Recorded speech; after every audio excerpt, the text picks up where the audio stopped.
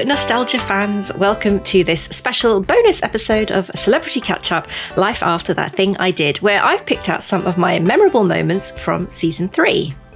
If you've stumbled on the podcast for the first time, I'm Genevieve, and I've had another set of brilliantly lovely guests join me this past series to reminisce and talk about their lives after that thing they did. I'll kick things off with a bit of a 90s pop music fest, beginning with Steps legends Lisa, Scott Lee and H, followed by Bad Boys of Pop, Scott, Sean and Richie from Five, and then Saturday Night's Wigfield, who all talked about their early days and the times they got into a spot of trouble.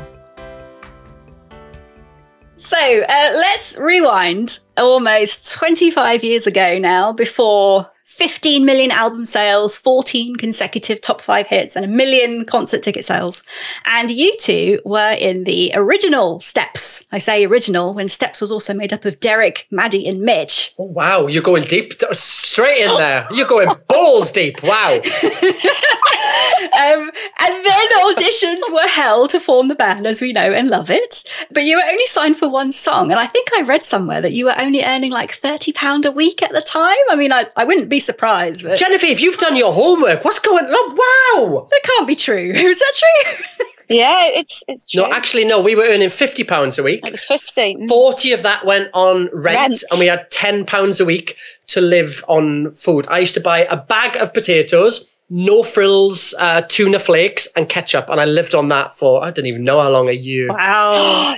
Oh, yes, because I actually lived with H and Lee in the early days, and that's what used to make us. Yeah, because that's all we could afford. That's what we had, yeah. So basically, we lived on £10 a week because £40 went on our rent. That's how cheap rent was back then. I know, and that was in London. But it's funny because it's almost like, you know, when you just said that about the original Steps, because we've been Steps, as everyone knows us, for 24 years, you know, it almost surprises me. It comes as a surprise again when you say that, because it was such a long time ago. And basically, as you rightly said, you know, there were 5 members of Steps originally, myself and HR, the original 2 members.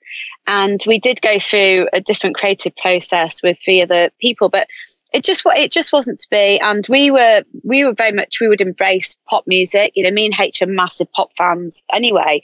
And I think, you know, they had different tastes in music. And so we actually re-auditioned, and that's when we discovered and we found Claire, Faye and Lee.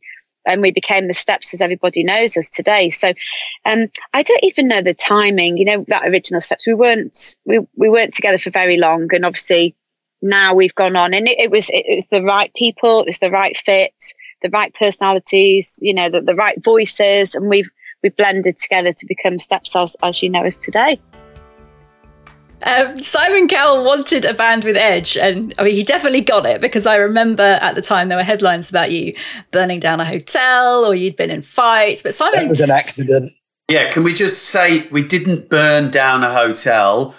That a fire began by accident that we were accidentally responsible for. But the press span it as something that you had done to create this, or perpetuate the bad boy image, I guess. Simon Cowell loved it. Anytime there was, like, I remember the time when the fire happened in Ireland, I remember being nervous, thinking, oh my God, Simon Cowell's going to go like mental, he's going to go ballistic. And he literally went, what are you worried about? So that you can't buy that sort of press, guys. It's amazing. and we remember going, oh, wow, okay, so there's no problem here. Just do what you like. Start fires, start fights. It's fine. It's all good. Lisa, I'm not sure if you've blanked or blurred this out of your memory, but you were a bit of a bad girl because you were cautioned by police in Dublin. She still is. Yeah, nothing's changed. I've still got fire inside. Still got a record. Yeah, no, I don't have a record. For the record, I don't have a record. But yeah, look, you know, I'm fun living, and that's why I was always known as Party Steps. And I'm going to enjoy this experience, and I've been enjoying it from day one, and we'll continue to, you know, make the most out of life. And I think we work hard, and you know, you have to enjoy the downtime. And so, basically, we were in Ireland. We were there for the MTV Awards, and we'd been to the awards. It was all televised. And then me and Steps, we jumped on the tour bus with our records company, I remember. And we were young, we were in our 20s, and we were, like you say, we were touring the world and just having all these incredible experiences. And for some reason, we had this thing where every time we went to a new country, everyone would say, right, Lisa, we're in a new country, you've got to moon. So we had this thing where I'd moon all over the world. And we happened to be it was Dublin, wasn't it? I believe. Yeah, it was Dublin. Ireland, yeah. So, first time there. So, right, come on, Lisa, you know what we do. So I quick cheeky little moon out of the tour bus window. And it was an undercover police car. Oh no! And this siren, this man reached out, put a siren on top of the car, and pulled us over and frog marched onto the tour bus. Who was that? Whose bottom was that? Did they do a lineup? a bottom lineup. So I sank in my seat, and I had to own up because that's the kind of person I am. I didn't want H or anyone else taking the blame. So I said it. It was me. H, you should have been chivalrous and taken the blame. Everyone's seen my arse anyways.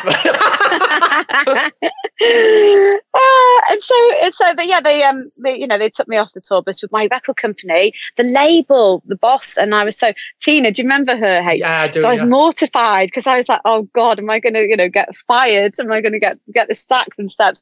And they basically cautioned me, and they said I had a nice bottom. Fine. That's all right then. Yeah. So I've grown out of that phase. You'll be glad to hear. You also famously dethroned Wet, Wet, Wet from the number one spot. Well, they said they were happy. They were number one forever here for 15 weeks with that song from Four Weddings and a Funeral, Love Is All Around. I mean, that's an achievement in itself. Well, they have said that they were tired of it anyway. So I remember they asked me about it, and I just said I made them dry.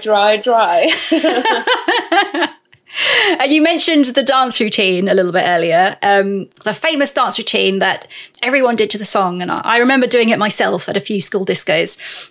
But you didn't actually, obviously, you said you didn't actually create it. It was an aerobics instructor that did it. And you never actually danced it yourself on stage, ever. I have danced it for a photo session because they asked me, that was in Spain. I did some, those very cheesy teen magazines and stuff. And they wanted me to do the dance routine. And I did it, even though I didn't, because I didn't want to be like too foolish. I wanted to be taken serious as well. I didn't want to be like, I didn't want to be just in and out. I wanted to be taken serious for what I was doing and for my work. So, but I did that photo session, and I've done the routine on TikTok as well. But what happened was, the Macarena, they stole the dance, didn't they? Yeah, it's very similar. It's very similar. But what they did was they were really smart about it because they did the dance in the video. The two old blokes didn't, but the girl did. Yeah, exactly. Yeah, the old blokes, they didn't do the dance. Okay, so who didn't love Jurassic Park when it was released? Ariana Richards, who played Lex in the film, joined me to talk about making the movie with Steven Spielberg and how it changed her life after. Let's talk about your first days on set and meeting the animatronic dinosaurs for the first time. That must have been fantastic as a kid to see these full-size, breathing creatures come to life in front of you compared to having a tennis ball on a stick that people usually have to act to these days. Yeah, it's funny, but the dinosaurs were actually in the flesh fully about 80% of the time while we were filming. So I was so lucky because as a kid, talk about a magical type of movie set to just walk onto. And you never knew what you were going to find that day, what kind of dinosaur they would have created, what kind of incredible jungle set. It was like magic. So I get on set, I get to see these creatures. And of course, I have to glom onto all the people like Stan Winston, who was absolutely a legend, learn from them and see how the creatures work. I was fascinated. Stan was so patient with me in between scenes. He would let me sit with him and his guys and just explain to me which guy was moving the toe and which guy was moving the iris and of this T-Rex. It was really fun. I guess acting isn't that hard when you have a life-size T-Rex attacking you in a Jeep. You know, it made it easier. It definitely did. Though I have to always remember that Steven really made me laugh. He came over to the Jeep once, just in between filming, as I was doing the scenes where I was holding the flashlight, and the T-Rex was close by, and Steven comes over just to say hi. And he says, you know, Ariana, I've been wondering something. So how do you get to those depths of terror that I see you reaching emotionally? I mean, what are you drawing from at your age? Were you scared by a clown when you were 3? And then he said, wait, don't tell me. I don't want to know. Is that traumatic? Right. While I was watching some YouTube clips of you, I noticed many comments where people were saying that you were their first crush when they were growing up. But as a young female teen then, how did you deal with all the attention that came with the film? Like doing all the press interviews, photo shoots, fans, being someone's first crush, all that kind of stuff. You know, it was weird actually as a young person. If you can imagine just living your life, it was already an exciting, unusual life. I mean, hey, I was growing up doing movies and traveling all over the place. It was so exciting and fun. But then all of a sudden being catapulted into international celebrity overnight as a young teen, I mean, that was crazy. I mean, I couldn't go anywhere, just be anymore, just be a person. You go to a cafe, you try to sit down with your friends or your family, and the entire cafe is filled up with a line of people who want to say hi to you and get your autograph. You can't exactly just live the normal way that you did before. But at the same time, it opens up a lot of opportunities, and that's great too. I had such a fun time traveling. I mean, talk about traveling all over the world, even for Jurassic in particular. There were so many opportunities to do that, like the London premiere, for example. I have such fond memories of that. Wow. Getting to be there with the cast. Steven telling me that, okay, Ariana, I think you're the one that's going to be able to pull this off. You should be the one who hands the flowers to Princess Diana. Well, yeah, because it was the British film premiere was one of our royal premieres, and they're quite rare. We don't have very many royal premieres, and Princess Diana was the royal that attended your premiere, and you presented her with flowers. So what do you remember about that encounter, and what did you talk about? Oh, it was so special for me. I was really excited because I got to be the one to hold the bouquet and hand it to her and curtsy and greet her properly and meet Princess Di.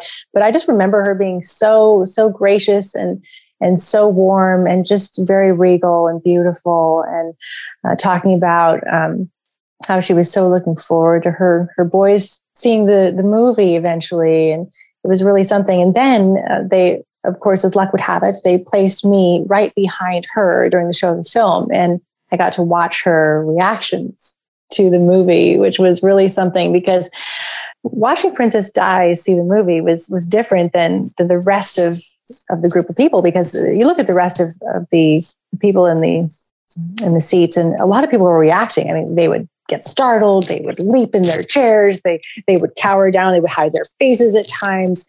And she was so untouchable. It was incredible. She was so stately the whole time she was experiencing the movie, because I watched right there, and that really told me, you know what, this woman is made of steel. One of the topics I love talking about with my guests is fashion, specifically what they were wearing in the 80s and 90s. Curtis Stigers had a fabulous head of long hair in the 90s, which was the subject of much talk at the time. And in our chat, he told me why he decided to cut it off. Yaz also told me of the battle she had over her styling, and the ever colourful Mr. Motivator revealed a secret about his most famous accessory. You mentioned the hair, which contributed to you being somewhat a sex symbol at the time.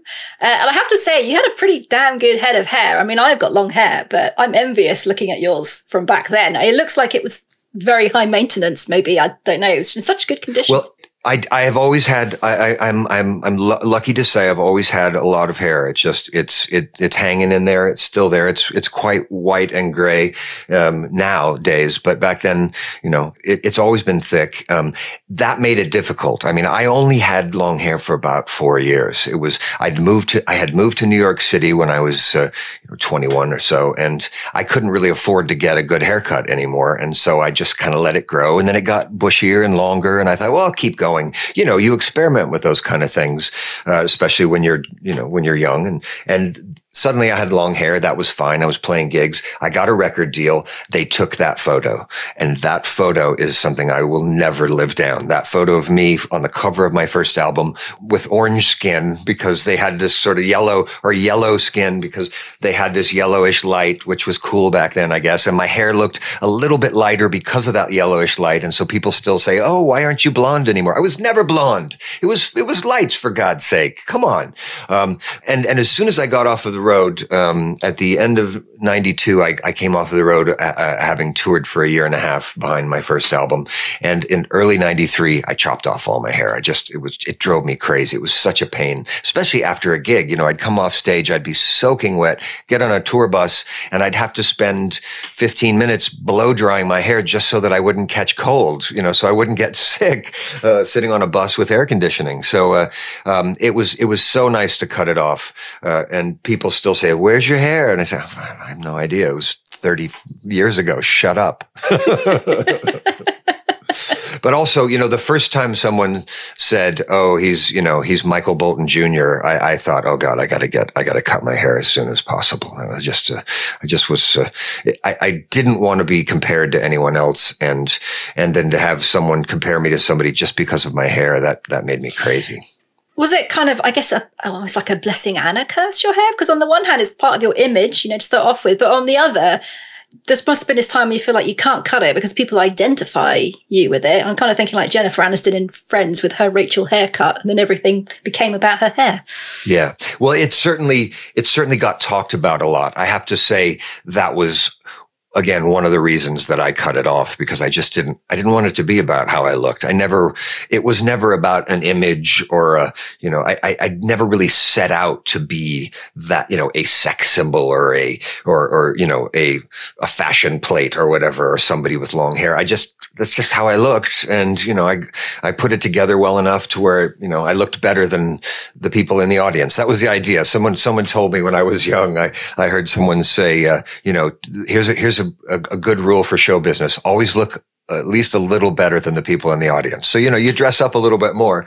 But at a certain point, it was time to let it go. And, maybe that was the only reason I was famous, was because of my hair, but I don't think so. I think I made some choices when I cut my hair to continue to evolve and to change as a musician. I've always tried to learn new things. Every year, I try to make a record that sounds different than the last one. And I guess in that regard, cutting my hair was a step in changing. But I never thought like, oh, I'm going to reinvent myself like Madonna does. She basically changes her clothes and suddenly she's reinvented herself. And it's like, well, no, you still sound like Madonna. You just changed your clothes.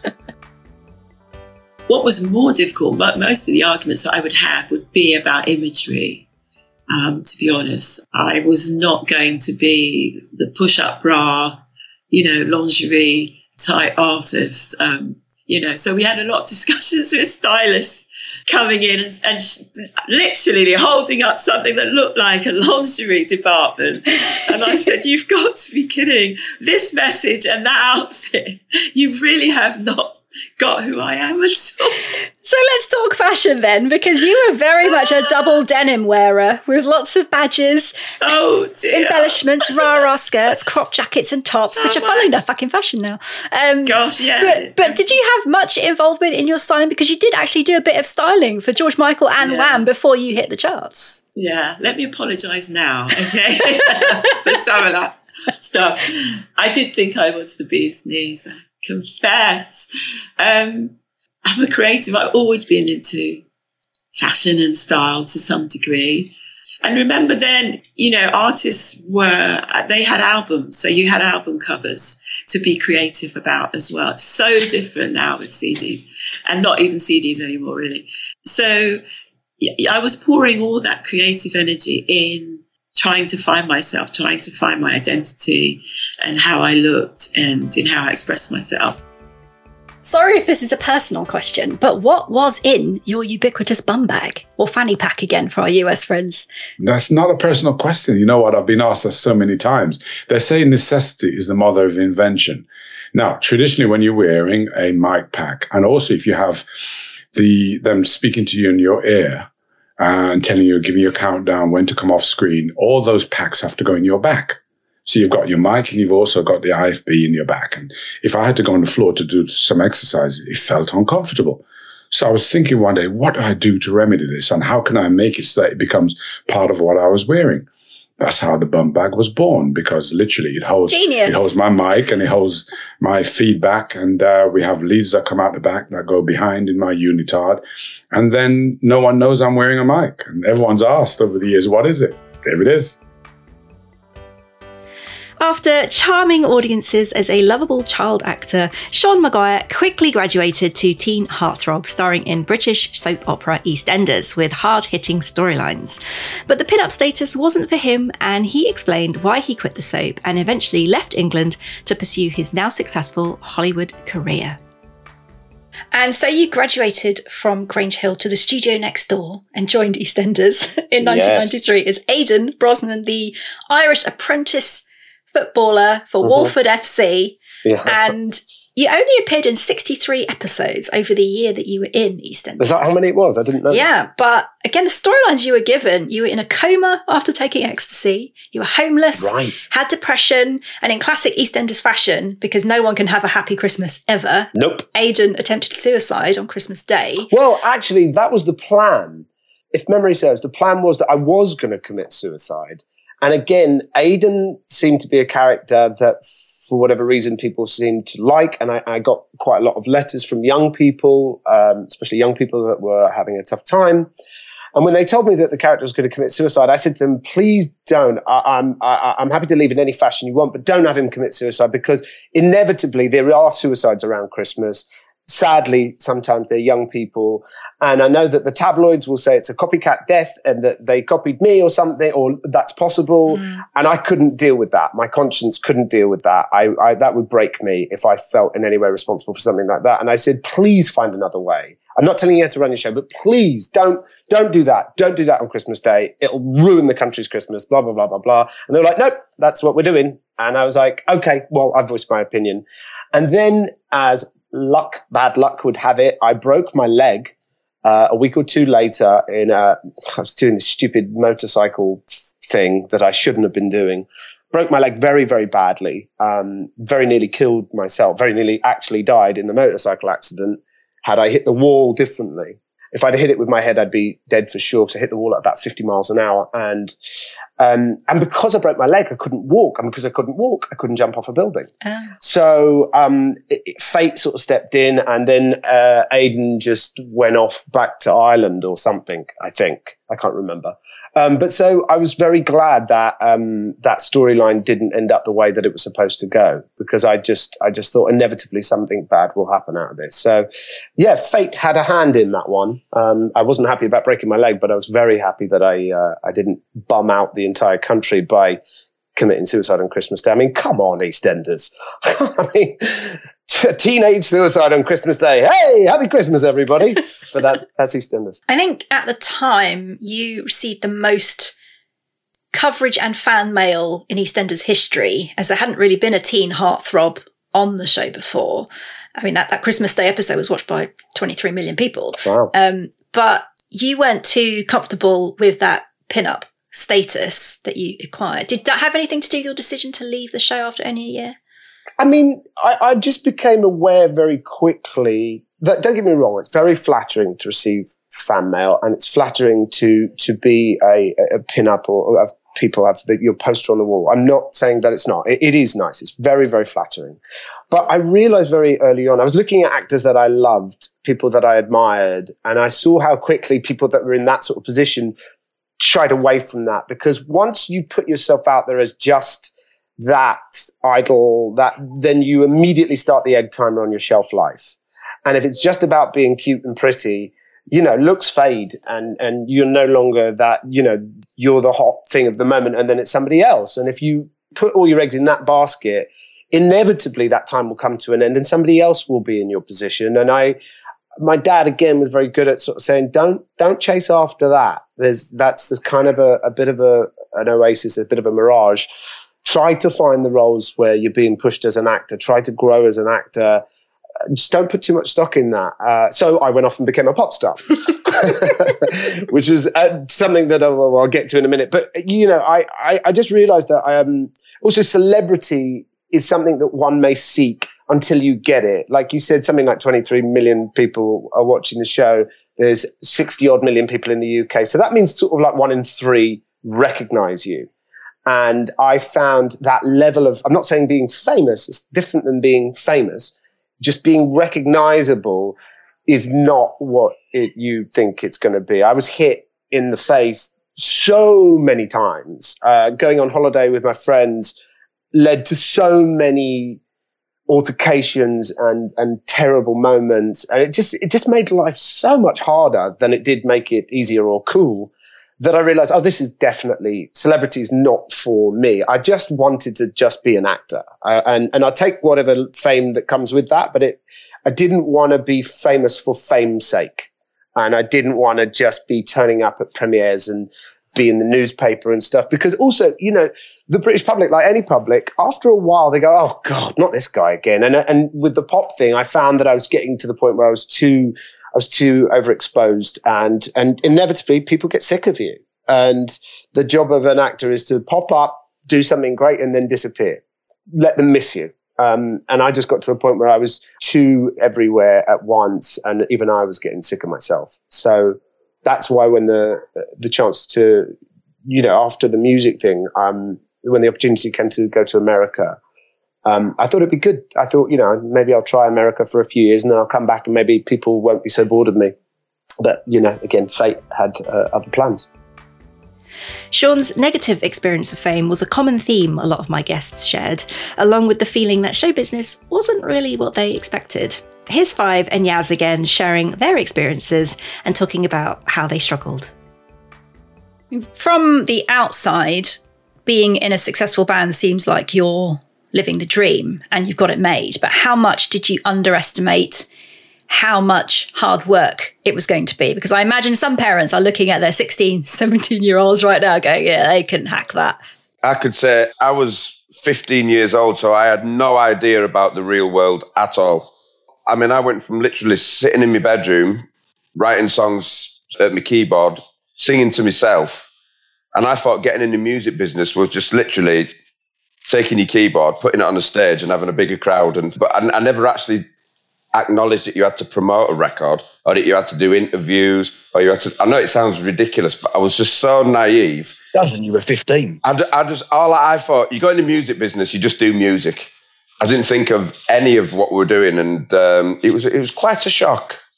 How about you, Scott and Richie? Were you prepared for how much work it was going to be? No. Because you kind of came through kind of stage school kind of route, weren't you? So you might have been a bit more prepared. I don't think you can ever know how demanding it's going to be and the hours that you're going to put in. Like, you could have a rough idea, but let me tell you, that rough idea will soon vanish, because we were worked like dogs. And I do mean like dogs. I mean, you'd get an hour's kip if you were lucky, and you wouldn't know, you'd wake up, you wouldn't know what country you were in, let alone what hotel room you were in. You'd have to look out of the window to try and hopefully see something that represented that country, like a landmark. A road sign to see what continent you were on. Like, so if you saw sort of Chinese or Korean stuff, you'd be like, okay, I'm in Asia. Yeah, it really was. It's true though. It sounds crazy. No, it is true, genuinely, because we were so globe hopping so much. It was, and it's not a nice feeling. It's a very panicky feeling when you don't know what continent you're on when you first wake up. Like Sean sort of touched on earlier, there was so much other stuff that you didn't think you had to do? You thought you'd go on stage, do a bunch of performances, and kind of that's been in the music industry. But there was other stuff that was sort of like, far more of your time was spent doing photo shoots and this and that, which sounds cool, but it's very tiring. Couple that with all the traveling, all the fans, all the question asking and everything after 18 hours days for 2 years. But we literally it sounds like we're just sort of, for somebody listening to this to probably think, what is wrong with these guys? Like, you know what I mean? I'm working 9 to 5. How can they not appreciate it? But the thing is, it's not that. It's just literally we did not have one day. I think I remember going home for Christmas, Christmas Day, and that was literally it. They did not give us one day off. Didn't even give us an hour off, let alone a day. So then you appeared on Wogan, performing The Only Way Is Up to, I think it's like 15 million homes, and almost overnight it propelled you to number 1 for 5 weeks. So it must have been a whirlwind that just seemed unreal. It was extraordinary, fast and furious, as they say. Just such an unknown area as well, to me, fame. It's so demanding for attention, and so easy to get swept up in trying to fit in to meet that expectation and the demands of fans, and all the chart positions that are necessary to sustain where you've got to be, and all those sorts of influences. I found that quite overwhelming. But on the other hand, I was given such opportunity to meet some of my heroes and heroines of the music industry and be in the same room with them. And as you said earlier when we were chatting, and establish that we're all the same. We all have the same insecurities. And, I think inherently artists tend to have a propensity to be sensitive or maybe a bit insecure or needy. I don't know. I certainly saw those things in myself.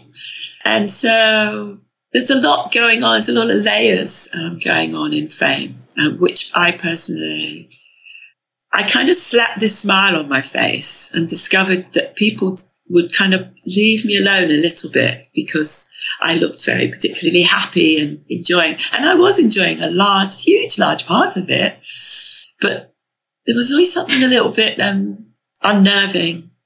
And I couldn't figure out what that was. I actually thought I have ticked the boxes and, I'm in a position of success, or what perhaps the world would call success. And I'm not sensing this balance I thought I'd have, or this deep satisfaction. I don't know what. Just a whole that, music, which really had become my idol. I worship music and I found solace in music and hope in music. Even there were times when I was just felt very lonely, or just an inability to please people, I think. I think I became a people pleaser quite young in life, and that just kind of escalated it to a higher degree. Once again in this series, my guests have been incredibly open and honest in sharing stories from difficult times in their lives. Next up, here's Wigfield, Lisa Scott-Lee, and Mr. Motivator.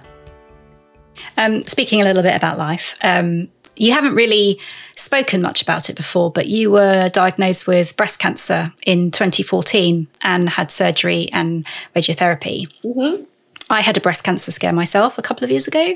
And in the 2 weeks between first seeing my doctor and then going to the hospital and seeing the specialist, I made a lot of life decisions and changes. And thankfully, I'm fine now. But it must have been a very difficult time for you. How did you cope and get through it? Well, before I was diagnosed, I went to have, I don't know what you call it, where they put a needle in and to suck out. Like a biopsy? Yeah, a biopsy. And I was staying in London at that time. So I flew back to London and I was supposed to get an email, but I didn't get an email. So I thought everything's over. I don't know what I thought. So the doctor had actually written me an email. It went into spam. Oh. So I called up the doctor and he said, do you mind coming in? And I was like, oh dear. And he said, look, we have to operate straight away. So, this is the time schedule for you for the next few months. And after that, we are going to do, give you radiation for 6 weeks, which left me completely without any skin on my right breast. It was horrible. And it was kind of a lonely time in my life. And you're right, you kind of start making certain decisions where you are I think when you're confronted with, I wouldn't say possibility of death, because I found it very early stages of breast cancer. But you kind of go, well, is this because of the way I've lived? I just started thinking about all the possibilities and what I had to change. Or is milk bad for you? Because milk is bad for women, for breast cancer. I started making all these things. But I just came out of it on the other side. And I think a little bit humans tend to forget that we're ill very quickly. Like when you have a flu and you kind of go, oh my God, I'm going to enjoy life so much because having the flu is just the worst. The same thing happened to me with breast cancer. I kind of just went on with my life straight after. Did you have a good support network at the time? Well, to help you through your treatment? I was because I love my own company in a certain way. I would wake up 5 a.m. and go by car. It took about 40 minutes because I was treated in Milan. And I would sit there in the room with other women, and I don't know, it was a very silent time in my life. I would spend a lot of time thinking. What I would do also I went on my social media. I wanted to tell the world, not that I had been sick, but please go and get tested. Please tell a friend to get tested, because if you get checked up once in a while, you can actually really beat this easily. So I wanted to use my voice for that, and that helps me a lot. When you can do something for someone else, even if it's just telling them, look, this happened to me, it's okay, I won't dwell on it too much, but of course the band split in 2001. Oh, you're going to dwell on it. Go on. When H, you and Claire resigned. And previous guests I've spoken to on the podcast, like Anthony Costa from Blue and Chesney Hawkes, have commented about how after their band split or they were dropped from their record label, they felt a bit lost afterwards and didn't get any support, especially from their management, to help them with, I guess, essentially the feelings of loss that they were experiencing at the time. Was that the same experience for you, Lisa? It was for me, because H took the manager.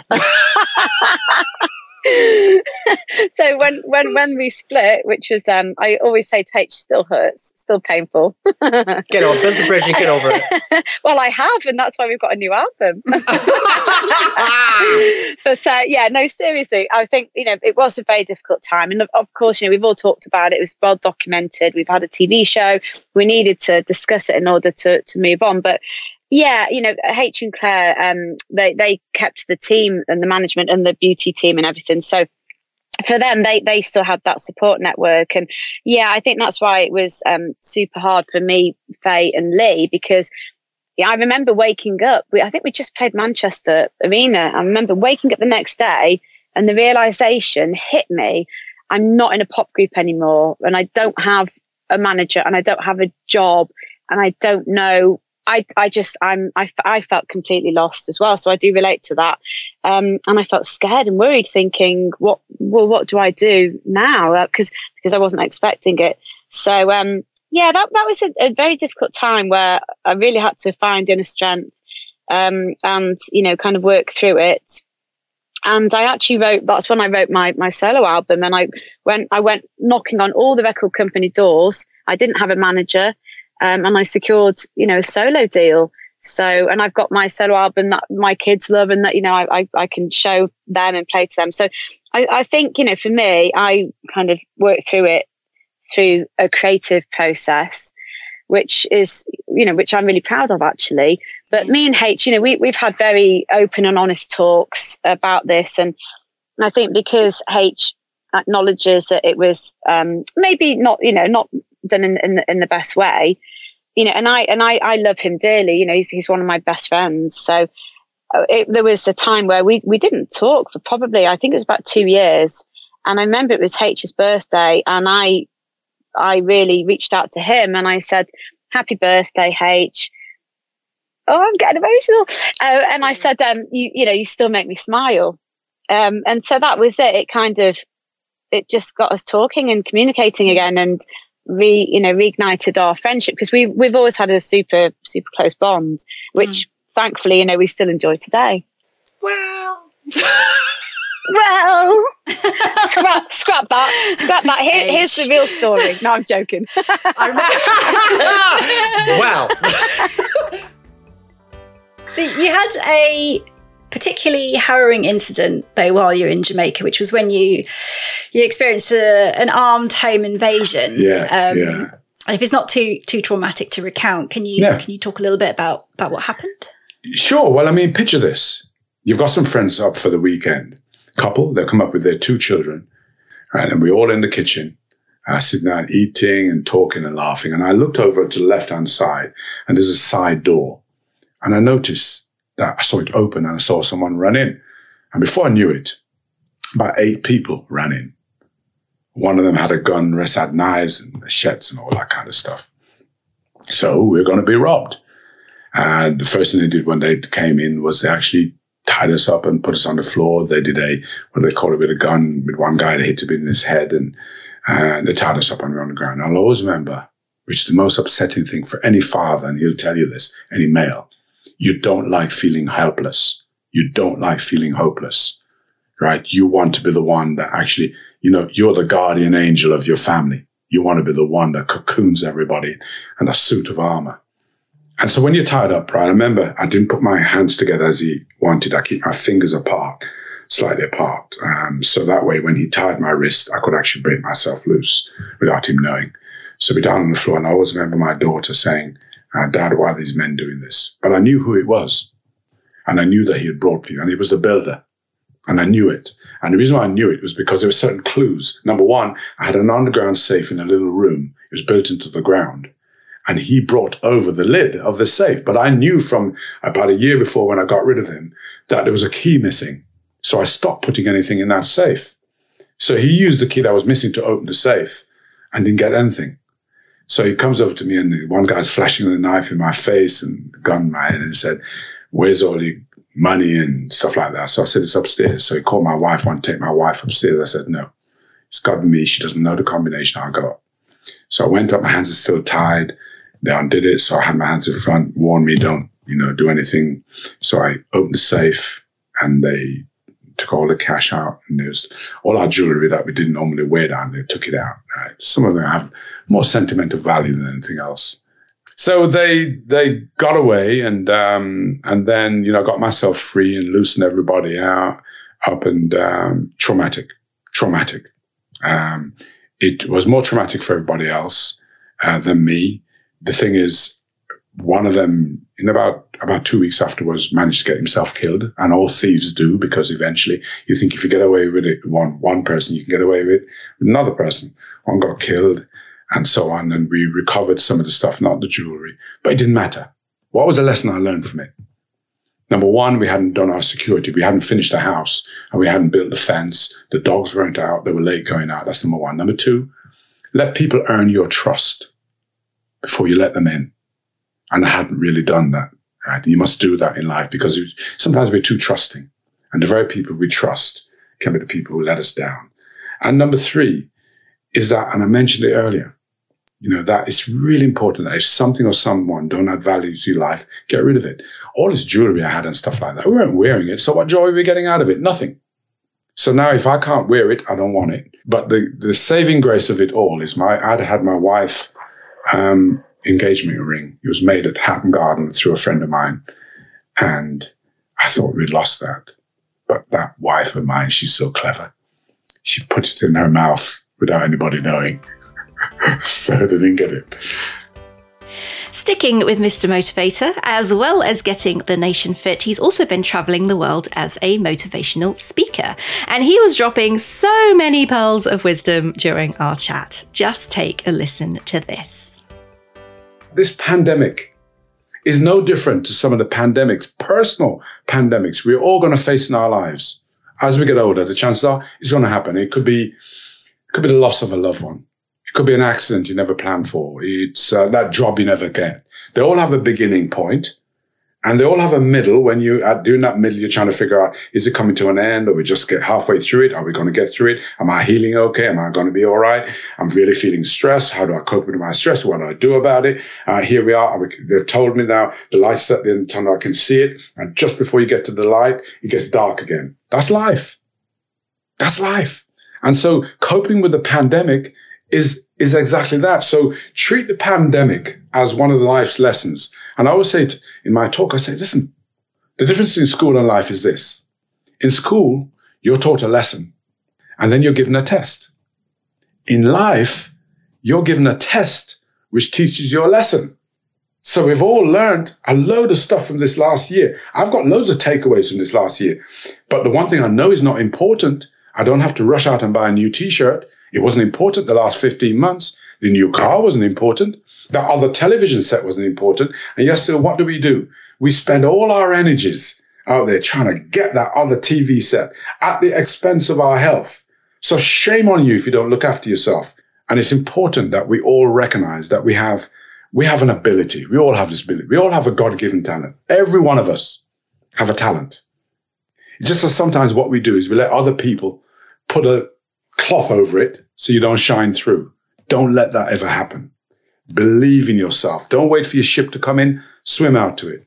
Yeah, no one owes you any favors. But en route, don't try and do it alone. If you want to go fast, go alone. But if you want to be around for a long while, try and do it with a team of people around you. That's what you got to do with life. We can't be doing it alone. I hope you don't mind me saying, but you are 68 now. Yeah, 69 this year. And you are in tip-top condition. I've seen your topless pictures on Instagram. You're not supposed to be looking. He's 18 plus. How dare you? But you do work out every day. So I was wondering, do you still feel guilty if you miss one day of exercise? Yeah. Really? Yeah, I do. I do. And in particular, as you get older, what happens as you get older, your muscles, in terms of any work you put it through today, you'll feel the effects tomorrow. So the trick is to do something every day and make it varied.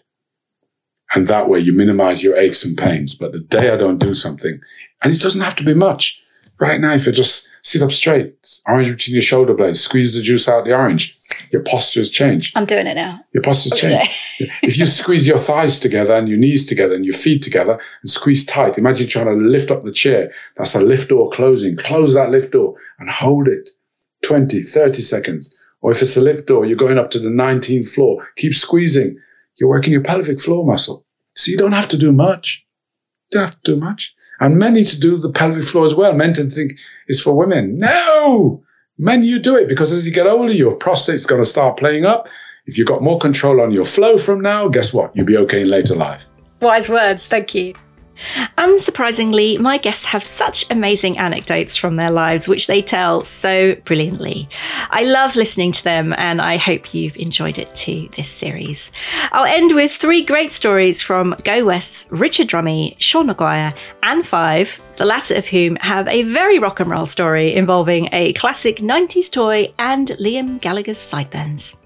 But before that, I just want to say thank you so much for tuning in this season. As I always say, I know there's lots of podcasts out there, so thank you so much for choosing this one. And huge thanks especially to everyone that supported and donated to the podcast to help keep it going.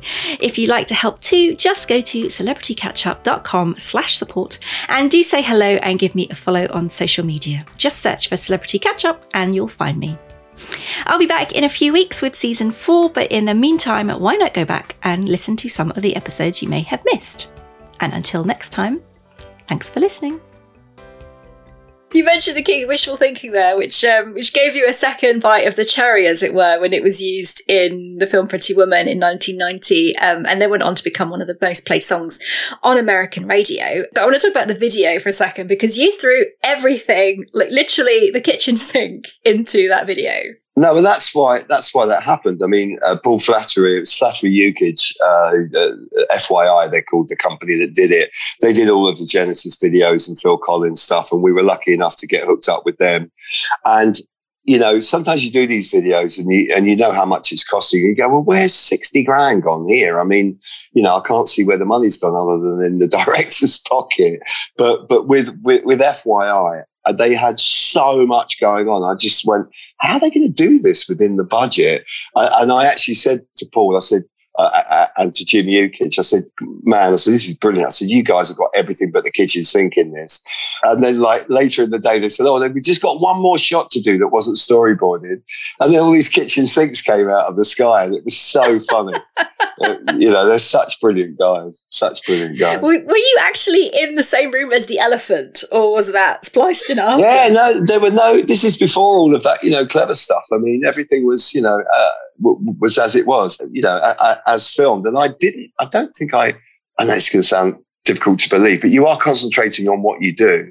And I think they were looking for a reaction. And I do remember somebody kind of signaling for me to turn around while I was playing. And I saw this elephant coming towards me. And you see me look back at the camera and go, oh my God. But the best thing we've had recently, which is just these things that just happen that keep the band, you know, afloat or keep your name out there, is that Jimmy Fallon and Paul Rudd did Yes, I was going to ask you about that if you'd seen it. Oh, man, well, you go ahead and ask me about it. Then the audience will know what you're talking about. Yeah. Yes, so Jimmy Fallon and Paul Rudd made a shot-for-shot remake of the King of Wishful Thinking video, complete with your what I can only describe as dad dancing at the start, which is brilliant. Thank you very much. I tell you what that was, they said, you know, there was so much to be filmed in that video that day. And they said, well, get in a limo. The limo's going to pull up. Julia Roberts lookalike is going to open the door. Then you come out, hand the mic to Pete, and he'll start to sing. And I said, okay, great. I didn't think anything more of it. But then as I got out of the car, I thought, well, I'm going to give him the microphone now. Then what am I going to do? And so that dance, if anybody ever sees that video again, that was not planned. I mean, I'm not pretending for 1 minute it should win a choreography award, but it was just me going, I was just messing around. In fact, I thought they were going to stop the shot and say, don't do that, Richard. Don't do that. You're just taking the attention off of the singer, which is exactly what I was trying to do. Oh, it's brilliant. Go and watch it immediately now, everyone, on YouTube, and you'll see it. I defy anyone not to chuckle when you watch it. No, but I will say this. There is somewhere, if you look hard I don't think you have to look that hard. I mean, I don't know if people know who Jimmy Fallon is. I mean, I suppose the closest to him over here is Graham Norton or something like that. But he's on he's like, you know, the late night TV host. The Tonight Show. Yeah. And for Jimmy Fallon and it took them 2 days to make that video. It took them an extra day compared to us. And they have had to sit there. They must have watched the video countless times. I mean, Paul Rudd is playing Pete in it. And I always call that dance Pete does, the ice skater. He got the ice skater down to a T, and Jimmy Fallon as well. I actually contacted Jimmy afterwards, and I'm not that he's my mate or anything, but just to say thank you, guys. And he said, oh, no, it's a real pleasure. We love the song, you know. So, and it's those kind of things that just, we had no idea it was going to happen. It had already happened before we knew. It's just people phoning me from the States the next day saying, you guys were on Jimmy Fallon last night with Paul Rudd. How long have you known about that? I said, well, about a minute now since you told me. So there you go. I guess with a career spanning 40 years, it's probably unsurprising, but you've worked with everyone. I have been really lucky to work with some great ones. The first thing that springs to mind is a picture you posted on Instagram a few years ago, and you're on stage with Tom Hanks, Robin Williams, Billy Crystal, Christina Applegate, William Shatner, Martin Sheen. It's like a who's who of acting. Was that a Shakespeare reading? It was, yeah. Tom and Rita do this. Sorry, Tom and Rita, like they're my best mates. Tom Hanks and Rita Wilson, who are the nicest people in the world. I met Tom through Martin Short. Martin Short and I had made a movie together, and Martin and Tom are very good friends. And Marty phoned me and said, would you like to do that? They do this Shakespeare thing. Tom Hanks and Rita Wilson do the Shakespeare thing. I was like, yes, I do. Yes, I will. Please let me do it. And that was before he told me who else was involved. And so when I got there, I was like, oh my God. It was like the most famous people in the world, like people that I loved, people that I admired. And the weird thing was, because I think I was the only person in the room with an English accent, I had these actors these superstars going, is this how you say that? And I'm like, I don't know. I can barely read. But I would just, that sounds right, Tom. Yes, absolutely. Yes, that's how we do it in Shakespearean land.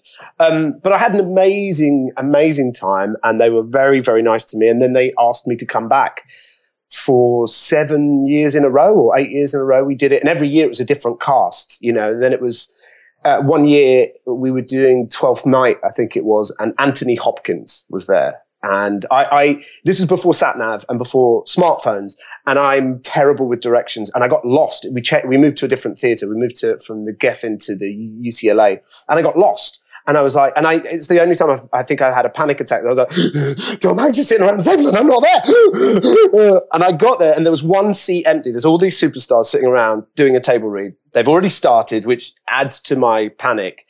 And I'm trying not to hyperventilate. And there's one chair empty between Tom Hanks and Anthony Hopkins. And I'm like, oh, sweet Jesus. So I sit down. I'm like, I'm so sorry, Tom. I'm so sorry. I got lost.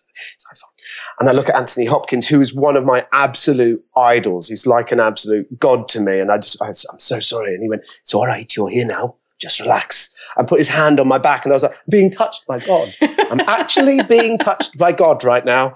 And he was just the nicest, kindest, most wonderful, benevolent, sweet man. And gave me his home phone number and said, if you ever want to run lines, and I'm like, sure. And then rings Anthony Hopkins and go, will you just run this sitcom scene with me, Sir Tony, Just before we finish up, please tell me the story about the time you were in a hotel room with Liam Gallagher in Brazil, because it's not quite the type of rock and roll behaviour you'd expect. Oh, mate, it's the best. That's one of the best stories ever, and it's true. So we're in Rio in Brazil, and we are getting drunk with Liam Gallagher. And he's an hilarious guy. He was such a nice guy. We got on really well. Noel didn't really want to know, but Liam was game for a few beers.